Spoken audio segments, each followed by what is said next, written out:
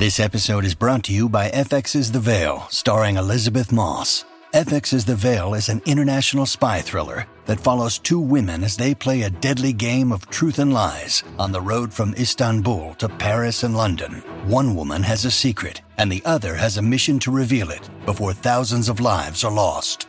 FX's The Veil, now streaming, only on Hulu. When you need mealtime inspiration, it's worth shopping Kroger, where you'll find over 30,000 mouth-watering choices that excite your inner foodie. And no matter what tasty choice you make, you'll enjoy our everyday low prices, plus extra ways to save, like digital coupons worth over $600 each week. You can also save up to $1 off per gallon at the pump with fuel points. More savings and more inspiring flavors make shopping Kroger worth it every time. Kroger, fresh for everyone. Fuel restrictions apply. Welcome to the New Books Network. Welcome to the New Books in Library Science podcast channel on the New Book Network. I'm your host, Michael LaMagna. Today I'm joined by the author of The Shakespeare Authorship Question and Philosophy, Knowledge, Rhetoric, Identity, published in 2023 by Cambridge Scholarly Publishing. While it may seem like this is a work examining the debate of who William Shakespeare was, it actually moves beyond this debate to understand how we construct our understanding of the author. Joining me to discuss his new book is Michael Dudley, the Accessibility, International, and Extended Services Librarian at the University of Winnipeg. Welcome to the podcast, Michael. Thank you very much, Michael. It's great to be here. Excellent. So before we jump into our discussion of your new book, The Shakespeare Authorship Question and Philosophy, Knowledge, Rhetoric, and Identity, I was hoping you could tell us a little bit about yourself, your background, and your path into academic librarianship. Yes, certainly. The pathway was kind of circuitous. It was not a straight line. So I have an undergraduate degree in theater, which is where my love of Shakespeare certainly originated. Excuse me, but I ended up working in public libraries in the late 80s. So 1989, I started working as a library assistant in a branch in Edmonton, Alberta. And I worked in public libraries for 2 years, had a wonderful time, decided to go to library school. So I did my Master's of Library and Information Studies at the University of Alberta from 91 to 93. Interestingly, like just the year, I graduated the year before the World Wide Web came out. And so I had to learn all that on the job. And it was like all this stuff that I'd done in school seemed suddenly like, immediately made obsolete in some sense. So then I worked at Edmonton Public Library for a year, then ended up at Calgary Public Library from 94 to 98. So in a number of different service areas, branch work, downtown library, in the music and fine arts department, again, theater and film. So that was a lot of fun.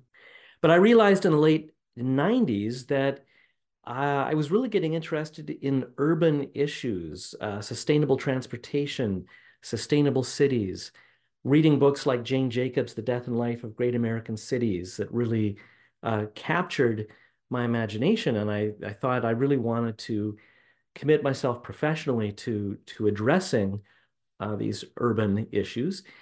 So I left my job at Calgary Public Library, went to the University of Manitoba in Winnipeg to study city planning at the graduate level, never expecting to be a librarian again.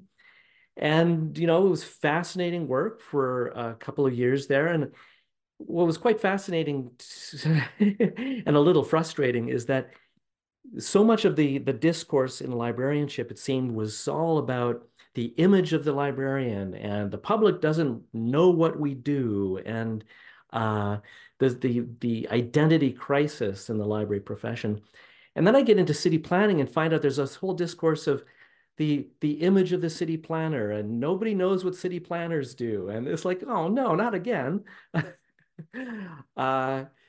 So I was working on my thesis and looking for work, and I went to the University of Winnipeg and popped in and chatted with a librarian and said, hey, I'm a librarian, but working on my thesis. And she said, great. And 2 weeks later, I was doing evening and weekend reference work. So I just sort of fell into that job. Worked there for another 6 months. Then it was a term position that ended. And the University of Winnipeg has an Institute of Urban Studies. And at the time, in 2001, they had a library that had been closed for 2 years. So the director phones me up and says, we have a library that needs a librarian. And so I just fell into that job. And for 11 years, I was running this one-person library, doing urban research, community-based research, public policy work, and it was all quite fascinating. And then in 2012, I applied for and got my current position, which is essentially kind of a community outreach role at the University of Winnipeg. So I'm working with these ancillary programs like the collegiate, the high school that's attached to the university. We have some community-based programs, pathways into the university, beginning university successfully, teacher education programs for new immigrants, for Indigenous students, a continuing ed program. So it's kind of like as close as you can get kind of to a public library community outreach role in an academic setting. And I started off working with the Indigenous community as well. I don't do Indigenous studies anymore, but the Aboriginal Student Services Center. I currently work with the International Student Center. So it's a lot of fun. I've got all these different constituencies I work with, and it's always different every day. Lots of instruction, lots of one-on-one reference work. It's really great to see how everything came full circle for you professionally. And it really is interesting to hear about the issues of professional identity outside the academic library field. Yeah, for sure. But I also feel that, and I've been convinced of this for a long time, that my degree in city planning actually helped me be a better librarian, and certainly an academic librarian. And being able to apply actually some, urban planning theory to library science. Pardon me. In November 2022, I co-wrote an article for the American Library Association's Journal of Intellectual Freedom and Privacy, and on library neutrality. And I apply city planning theory to the topic of library neutrality. Oh, very interesting. That's a very interesting approach to that topic. So, as we're thinking about your current work, the Shakespeare authorship question and philosophy. Now, you do a really good job in your introduction, and you offer some great insight into your evolution and interest in this topic. So, I was wondering if you could talk a little bit about what sparked your interest in this topic to pursue this book. Right. Well, like I said, I did a theater degree, and we never talked about that there was an authorship question, any doubt about it. And it wasn't until I was working in public libraries and realized, hey, I never read a biography of Shakespeare while I was in theater school. And the branch where I was working at happened to have a 900-page book called The Mysterious William Shakespeare, The Myth and the Reality by Charlton Ogburn Jr. And I took it home thinking it was going to be a standard biography of the man from Stratford. But actually, it's all about how it's a complete historical myth. There's no corroborating historical evidence that William Shakespeare of Stratford-upon-Avon was a writer of any kind, much less the greatest writer in the English language. And that the real author probably was Edward de Vere, the 17th Earl of Oxford. And my mind was really blown by this. And so I was very engaged. And as I say in the introduction, at the time, I was on the Greater Edmonton Library Association's program committee, and we were looking for events. And at the time, Charles Beauclerc, the Earl of Burford, who's an indirect descendant of Edward de Vere, the likely actual William Shakespeare, was touring North America at the time, doing talks at high schools and other institutions about the authorship question. And so I got our library association to partner with the university and the school system to fund the Earl's visit to Edmonton. And I escorted him around and heard his talk a number of times. But as I say in the introduction, it starts off with this young student came up to us after Charles had spoken at her high school, and he just totally destroyed the myth of the man from Stratford. And this student came up to us and she said, "Why would anybody believe it?" And she just had this wide-eyed look, like she just couldn't believe how anybody could believe this myth that is so established and entrenched in all of our institutions, in our society, in our culture. And so that question has been niggling at me for 30 years about why is it believed? And that's really the genesis of the book. But as I set out in the foreword, it didn't start off as a book. The content of this book evolved over about a decade, and it comprises a number, like 4 significant articles, peer-reviewed articles, and a peer-reviewed chapter, plus book review essays. And I initially proposed to Cambridge scholars that I would like to create an anthology of all of my writing on the subject, because there's many others. Some of the readers might remember I wrote an article for American Libraries back in 2015 about the Folger Shakespeare Library's 2016 tour of the First Folio to celebrate the 400th anniversary of the First Folio. And I brought up the authorship question as part of this article, and the website was just inundated with comments. They said that they'd never received so many comments on anything they'd ever published on the website. So there lots of different writing like that. But what happened over the course of my research leave from January to June of 2023 was I had been reading so much literature on epistemology, which is the study of knowledge and how we come to know what we think we know. And one of the pieces that I came across was a work by a German-American philosopher named Eric Voegelin. And I should actually preface this by saying that I have master's degrees in library science and city planning, but I am not a degreed philosopher. So this is all literature that I have been reading on my own. I mean, obviously, library science and planning there's some philosophizing involved in that. And I'll come back to that in a minute. But a couple of articles by Eric Voegelin from the early 1970s totally changed how I was thinking about this project. He talks about how idealism and hyper individualism and utopianism can lead people into creating what he called second realities, that if you are idealizing how you think the world ought to be as opposed to the way the world actually is, that it then results in a second reality. And what he said about second realities is that the operations that an idealist would want to carry out in a second reality has to look as if it's an operation in first reality. But what's important is that it is seeking to escape control and judgment by the criteria of first reality. And by first reality, what he's talking about is our intersubjectively experienced reality, where we have some agreed upon criteria to determine what is real. And these days we hear lots of discourse about my truth and your truth and postmodernism and relativism, and there's no real truth and no reality. But what I realized is that the biographiction, as it's called in Shakespearean biography, really amounts to a second reality that tries to look as if it's first reality. And in fact, Shakespeare scholarship is held up as sort of the epitome of scholarship. It's the pinnacle of the ivory tower.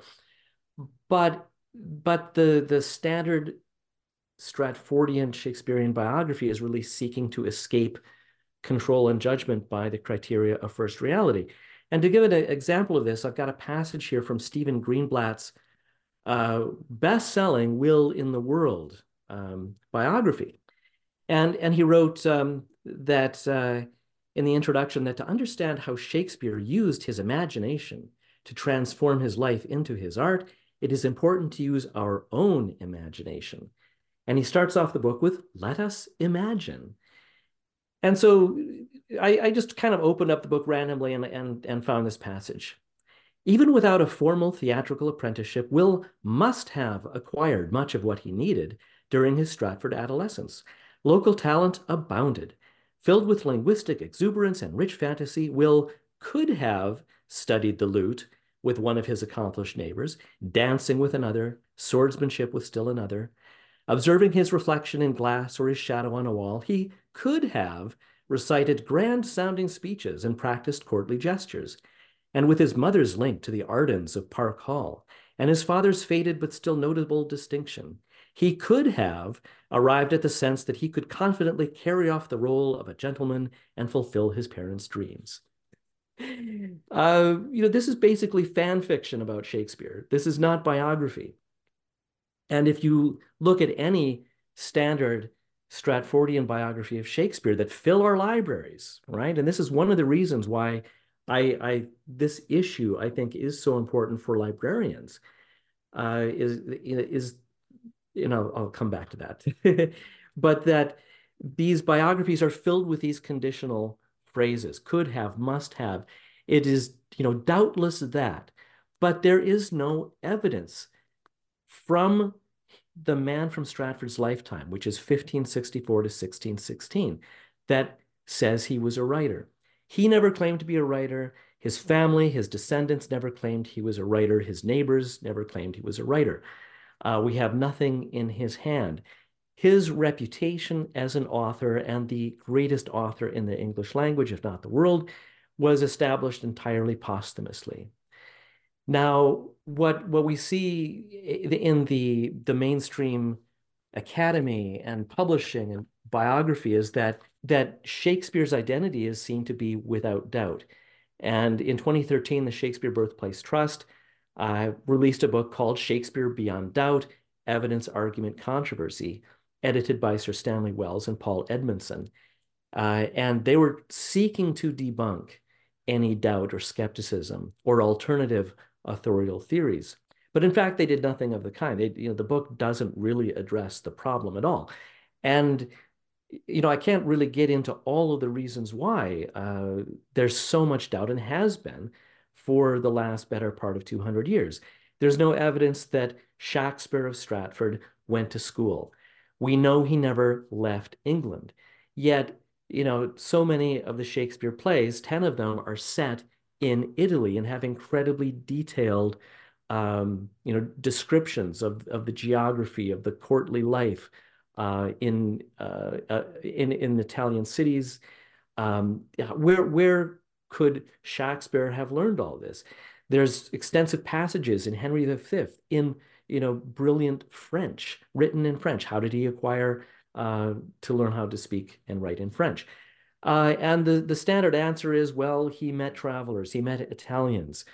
The plays and the poems are littered with legal allusions, metaphors in legal terminology.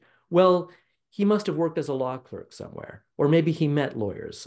Somehow he acquired this knowledge.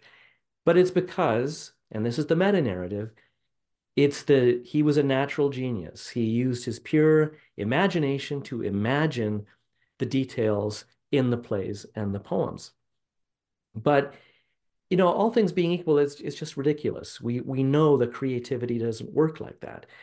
People can be born with genius, but if it isn't nurtured, then if they don't have the sufficient education, if they don't get the training, they're never going to be able to bring that talent to fulfillment and to be a writer or an artist or a musician.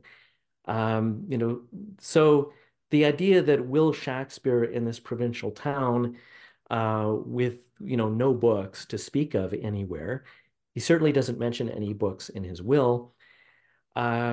How could he have done it? There's just no explanatory potential in the standard Stratfordian narrative to explain how not only could he have written so brilliantly, but to have adopted such an aristocratic perspective.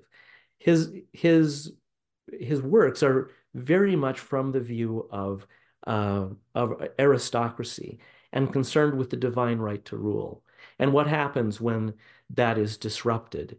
You know, as we see in Hamlet when Claudius murders the rightful king and usurps the throne. When Macbeth murders the king and usurps the throne, you know, that all sorts of disruption happens. So there's a lot of reasons why I think librarians ought to care about this issue. And not only because our libraries are filled with, thousands upon thousands of books based on this, this evidence-free mythology that if it were corrected, if institutions like the Shakespeare Birthplace Trust, the Folger Shakespeare Library, if they were to acknowledge, okay, we concede that the author was probably Edward de Vere, 17th Earl of Oxford, and all of those books that would become obsolete, the new encyclopedias articles that would have to be written. I mean, it's just endless. Last year, I also co-wrote an article for Cataloging and Classification Quarterly with Bill Boyle and Catherine Hattengase on the cataloging implications that the subject headings that are currently assigned to books related to the authorship question, the subject headings are inadequate. The classification is inadequate and doesn't really describe what this literature is about. So I'd encourage listeners to seek that out as well. Okay,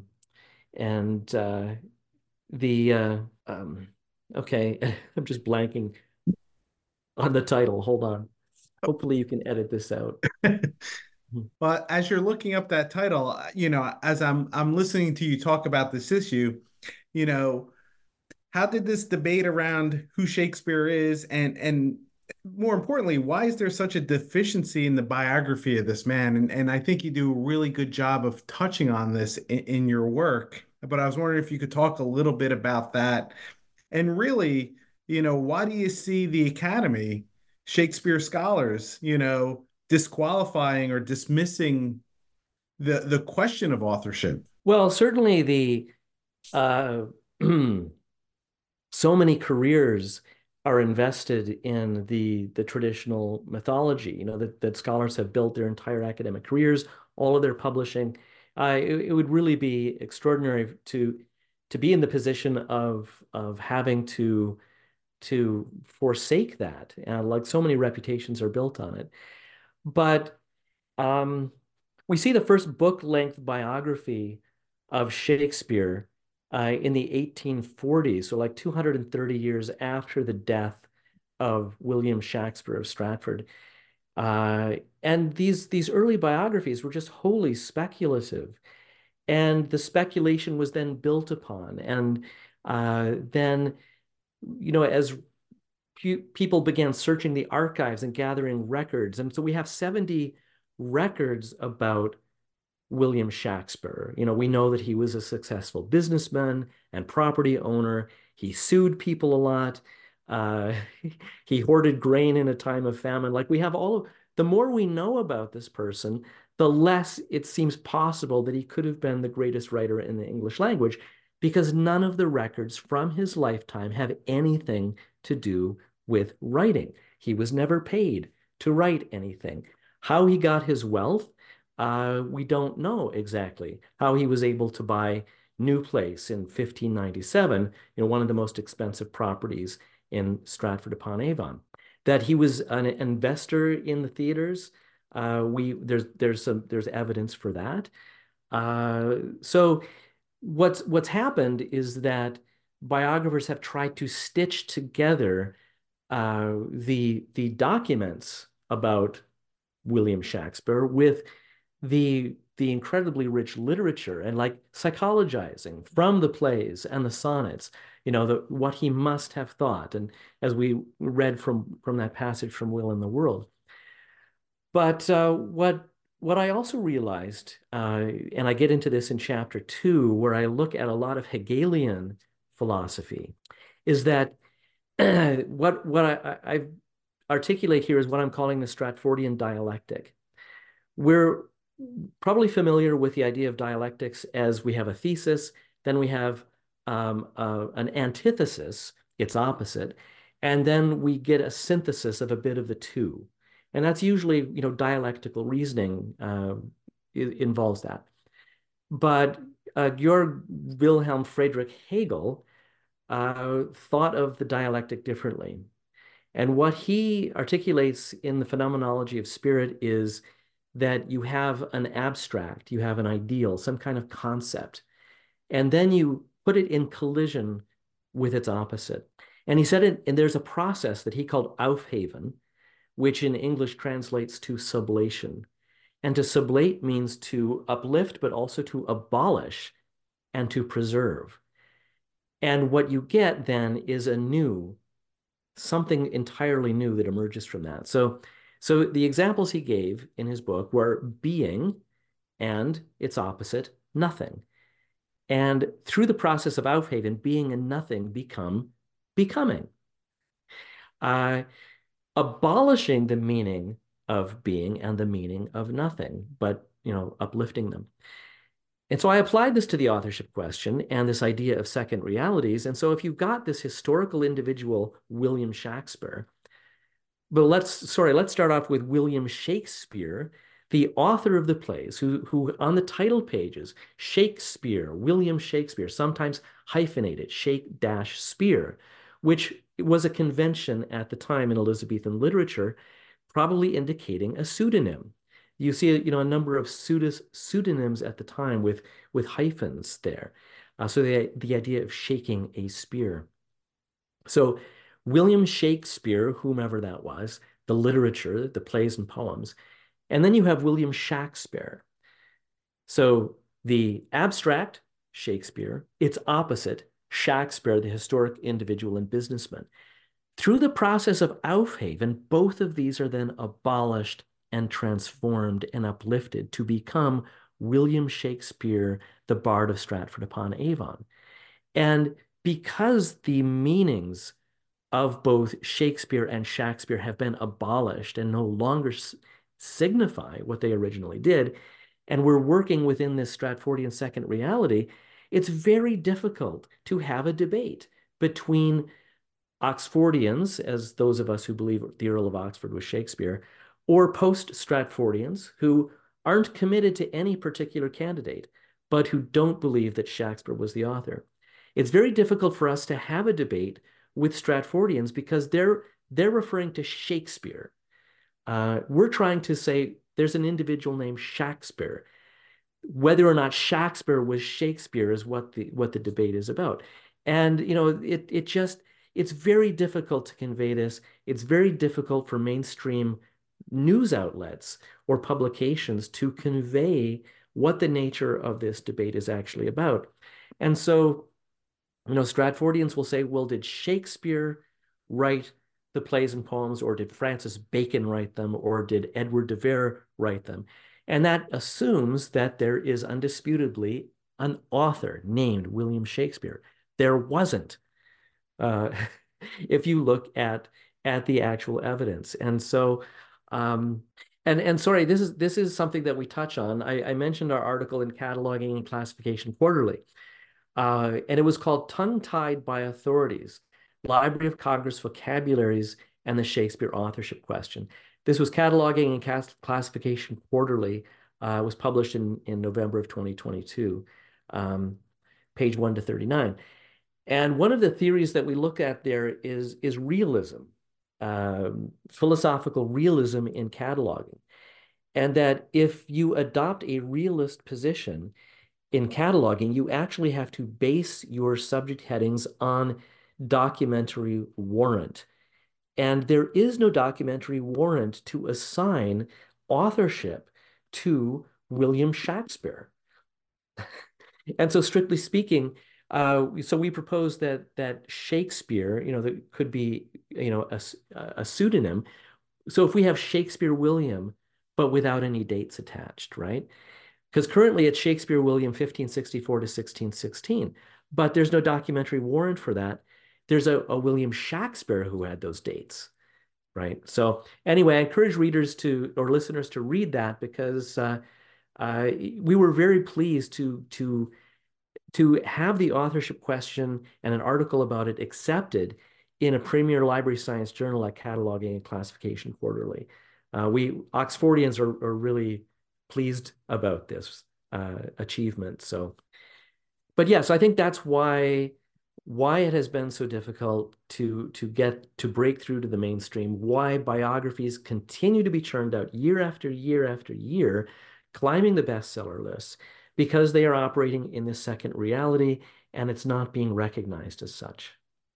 And so how do we change that reality? How do we have that conversation? And your work goes a long way to engage in that conversation. But how do we have this conversation and really start um, changing it and really debating it? Because what you're saying is the debate is not even there. So how do we move towards having that debate? Well, what I actually conclude is that there really isn't any point having traditional authorship debates until we can clear up these epistemological problems. And so the book is divided into three parts, as the subtitle says, knowledge, rhetoric, identity. So the first five chapters deal with knowledge.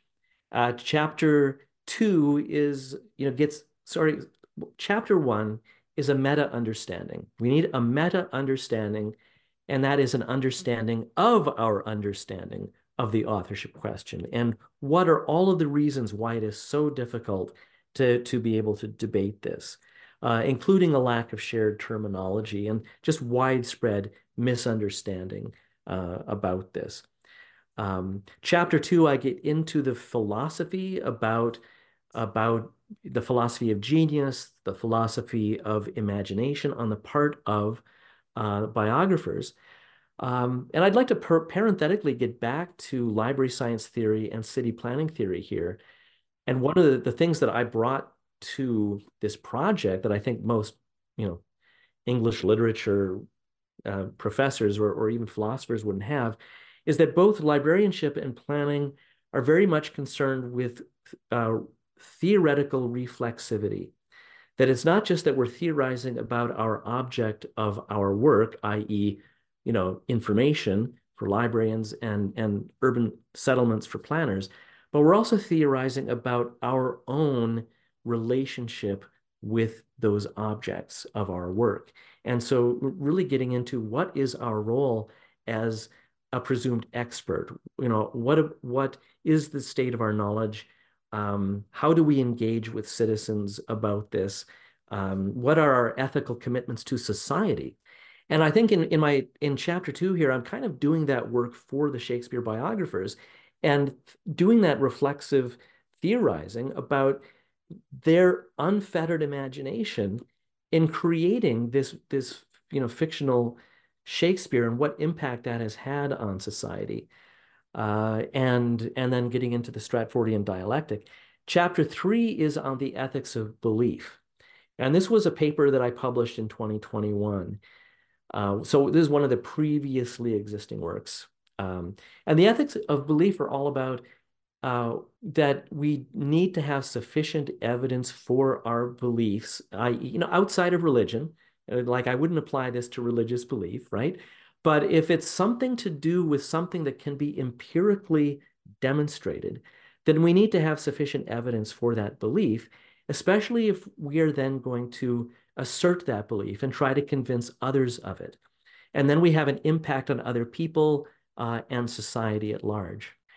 So with Eric Voegelin saying that second realities are trying to escape the criteria of first reality, that's my first criteria, the ethics of belief.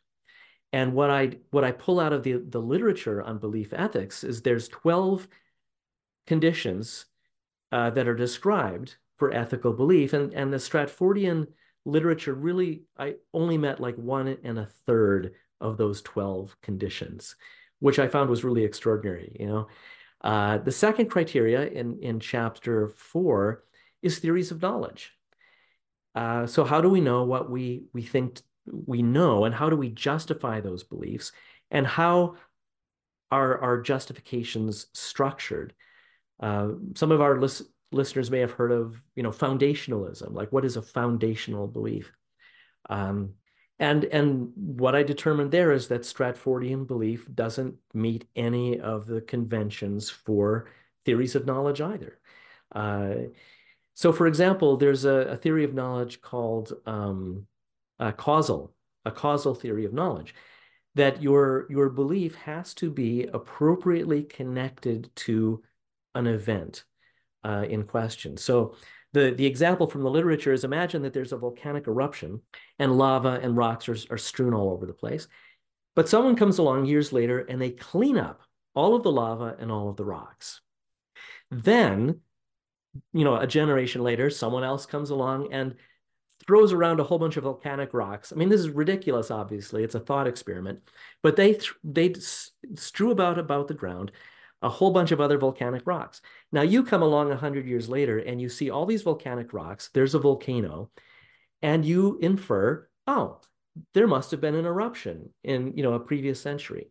And you would be right to infer that, but you would have no appropriately causally connected knowledge of that actual event. And I think this really maps on well to Shakespeare biography, because we don't see the first biography until 230 years after William Shakespeare dies.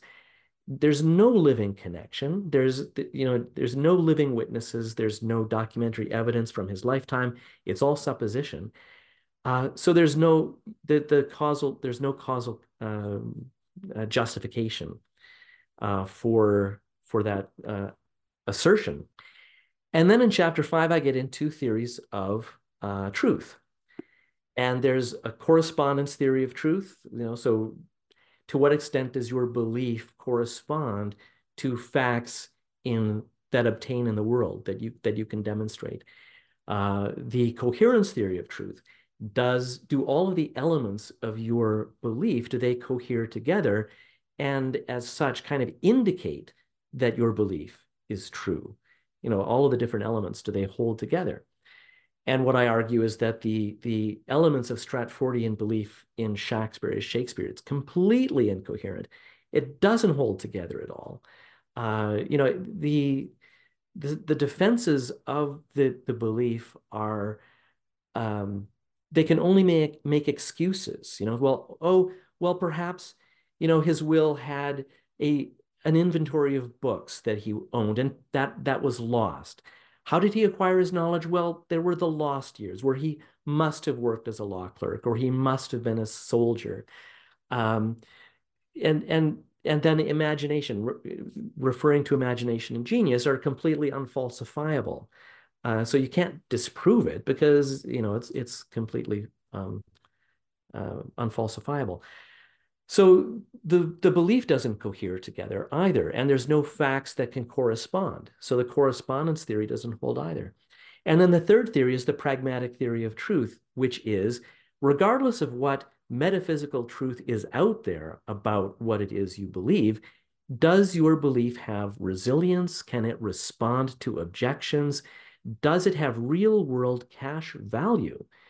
And what I demonstrate is that belief in Oxford as Shakespeare is far more resilient, answers far more questions, has far more explanatory potential than the myth of Shakespeare as Shakespeare. And so I was saying that Oxfordians really need to say, the pragmatic theory of truth is really the grounds that we can point to because our belief has cash value. So part one then establishes that by any of these disinterested criteria. So again, I'm not offering any evidence for or against Shakespeare or Oxford. I leave that to other authors. There's many brilliant books that do this. But by these disinterested criteria, the belief in Shakespeare as Shakespeare simply can't be justified. So part two is rhetoric. Well, how then is this belief defended? And so in chapter 5, I talk about the rhetoric of natural genius as being kind of a colonial imperial relic of the British Empire. When we see all this rhetoric about the natural genius of the West and the natural genius of England and its empire, of which the natural genius of Shakespeare, the author, is the exemplar. And so we see, Britain using Shakespeare in colonial education systems, India has, a huge Shakespeare body of Shakespeare literature and performance in India because of Britain's colonial education system. India really embraced Shakespeare. Um, so we've got this rhetoric of natural genius that's kind of unrecognized underneath imperial rhetoric and sort of self-flattery about the West and that rhetoric. Um, and then in chapter 7, I look at the pejorative rhetoric. And this is where I bring in the Association of College and Research Libraries framework for information literacy for higher education. And I'm glad you're bringing that in. That's something that listeners are definitely going to be interested in seeing that connection. Mm-hmm. And this again was previously published in the book Teaching and Learning Practices for Academic Freedom, edited by Patrick Blessinger and Enakshi Sengupta from Emerald Publishing. And I was really, again, this was a mainstream publication, and I got this article on the authorship question published in that book.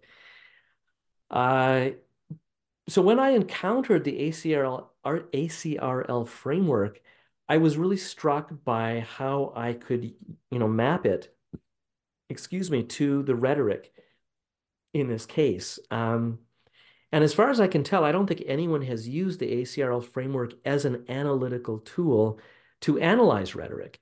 I mean, it's a great description of scholarly disposition of what constitutes sound scholarship. And so what I do in chapter 7 is look at each one of the elements and then apply Stratfordian rhetoric and scholarly behavior and their statements to demonstrate that they're not meeting the requirements. This, again, a disinterested framework for sound scholarship in the ACRL framework. The following chapter looks at mainstream mass media framing in terms of Chomsky and Herman's propaganda model of news and the reception to the 2011 film Anonymous, which posited a very theatrical interpretation of how Edward de Vere, Earl of Oxford, could have been Shakespeare, and how so much of the media response to it was so hostile. And we saw this again in 2019 with Elizabeth Winkler and her article Was Shakespeare a Woman in the issue of Atlantic magazine. And she was lambasted in other media outlets as well by Stratfordians. So there's, this very invidious rhetoric, calling doubters conspiracy theorists, comparing us to Holocaust deniers, like really nasty stuff. And then the final chapter of the rhetoric section looks at logical fallacies. And there's a book review essay that I published where I point out all of the logical fallacies that were used in this book review, including the no true Scotsman fallacy, which is, well, no real scholar believes that anyone other than William Shakespeare of Stratford-upon-Avon was the author. So establishing then in part 2, this is how that second reality is maintained and defended. Part 3 then is, well, how do we reestablish a Shakespearean first reality? And I like that approach. And so how do we rethink our relationship between identity and our beliefs? And how can we address this question of authorship then? Mm-hmm, mm-hmm. Well, first, I demonstrate in chapter 11. This was another previously published work where the Shakespeare Oxford Fellowship, which is an advocacy organization for the Earl of Oxford, starting in 2015, they started running or soliciting and running personal essays by Oxfordians, how I became an Oxfordian. I submitted one of these, and I gave an abbreviated account of that, of the students saying, why would anybody believe it event. And so in 2017, by the time I was thinking about this project, there were about 50 of these essays. And so I analyzed them. Again, this was really a unique perspective I was able to bring to the project, is that my mother, Nancy Dudley, published her dissertation in 1987 on the phenomenology or the experience of paradigm shifts. So what is it like to actually change your entire worldview from one thing to another? And I reread her dissertation and I thought, well, I can map this on totally to the Oxfordian experience, or at least I can see how it maps on. Uh, and so what I did then is that I took her framework, I added on to it. I had to add some other elements related to emotion, um, and intention, again from other literature, but found that that phenomenology of the paradigm shift was really clear. And from a pragmatic perspective, like the cash value of belief in Oxford, that you read these essays that I excerpt in the chapter, and the respondents who were saying the plays didn't make any sense. I read the biographies and they left me completely cold. I was really dissatisfied. And then they encounter Oxford, usually through a book like the one I encountered, The Mysterious William Shakespeare, The Myth and the Reality. And that this lightning flash, the light bulb goes off, and suddenly things start to fall into place. They reread the plays, they make sense, especially if you read the sonnets. Suddenly you see an autobiographical story being told here of the poet and his relationship with the fair youth. And and so that pragmatic cash value really is apparent. Um, so then in chapter 11, I bring all this together, all of the theories that I discuss in the book, and really lay out that we're not just dealing with a different authorial theory between Shakespeare and Oxford, but it is completely different worldviews about just everything, about how we know, about the role of the historian, about uh, the nature of reality, even, that if there's such a thing as natural genius, or is that coming from God? Like, are we making a theological statement here, a metaphysical statement of faith, that Oxfordians don't need to do? We can see where Oxford got his education, who his tutor was, that he was raised as a ward of court with one of the best libraries in the kingdom. That we can definitely see. We know he traveled to Italy for 2 years, visiting many of the cities that are mentioned in the Shakespeare plays. So we have that explanatory potential. But as you asked, like, how do we then address this issue of identity and belief? And one of the big stumbling blocks that I talk about is that Stratfordians are holding this belief and their identity and holding those together so tightly that it is a threat to their identity to let that go, to allow it to be questioned. And I bring in a recent book by Julia Galef called The Scout Mindset. And it's very much about our identities as believers. And she says that there's two kinds of believers that she talks about. One is the soldier mindset, where you're defending your beliefs and you're really concerned with practical reason here, about how practical reasoning, how do I defend my belief? How do I prove it true? As opposed to a scout who is trying to map out the knowledge landscape and wants to get the right answer, whatever it is. And they're not investing their own, identity in determining one answer or another. And so this is what I think is really needed in the field of Shakespeare studies, is that we all need to hold our identities a little less tightly. I'm, as much as I believe in Oxford as Shakespeare, I'm willing to be proven wrong.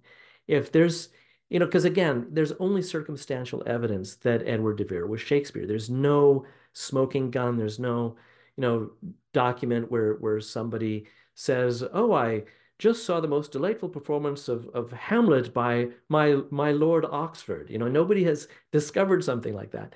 So if something very definitive is discovered, indicating that someone else or other groups of people wrote the plays, then I would grudgingly, relinquish my belief. Uh, but so that really is an important thing, is that we need to be able to have a reasoned debate. We need to have it on commensurate grounds, that we're dealing with disinterested criteria, of belief, of knowledge, of justification, of truth, not using invidious ad hominem rhetoric of condemning people that disagree with us, but instead accepting other knowers, other Shakespeare lovers as fellow Shakespeareans and saying, well, how can we better understand this body of literature that we love so much? You know, whomever wrote it, uh, let's make that journey together. Uh, and so, yeah, that was the argument. I was able to kind of retroactively construct from 10 years worth of articles and then a 6-month research leave where I, combined a whole bunch of new content and then edited, and reordered what I'd previously written.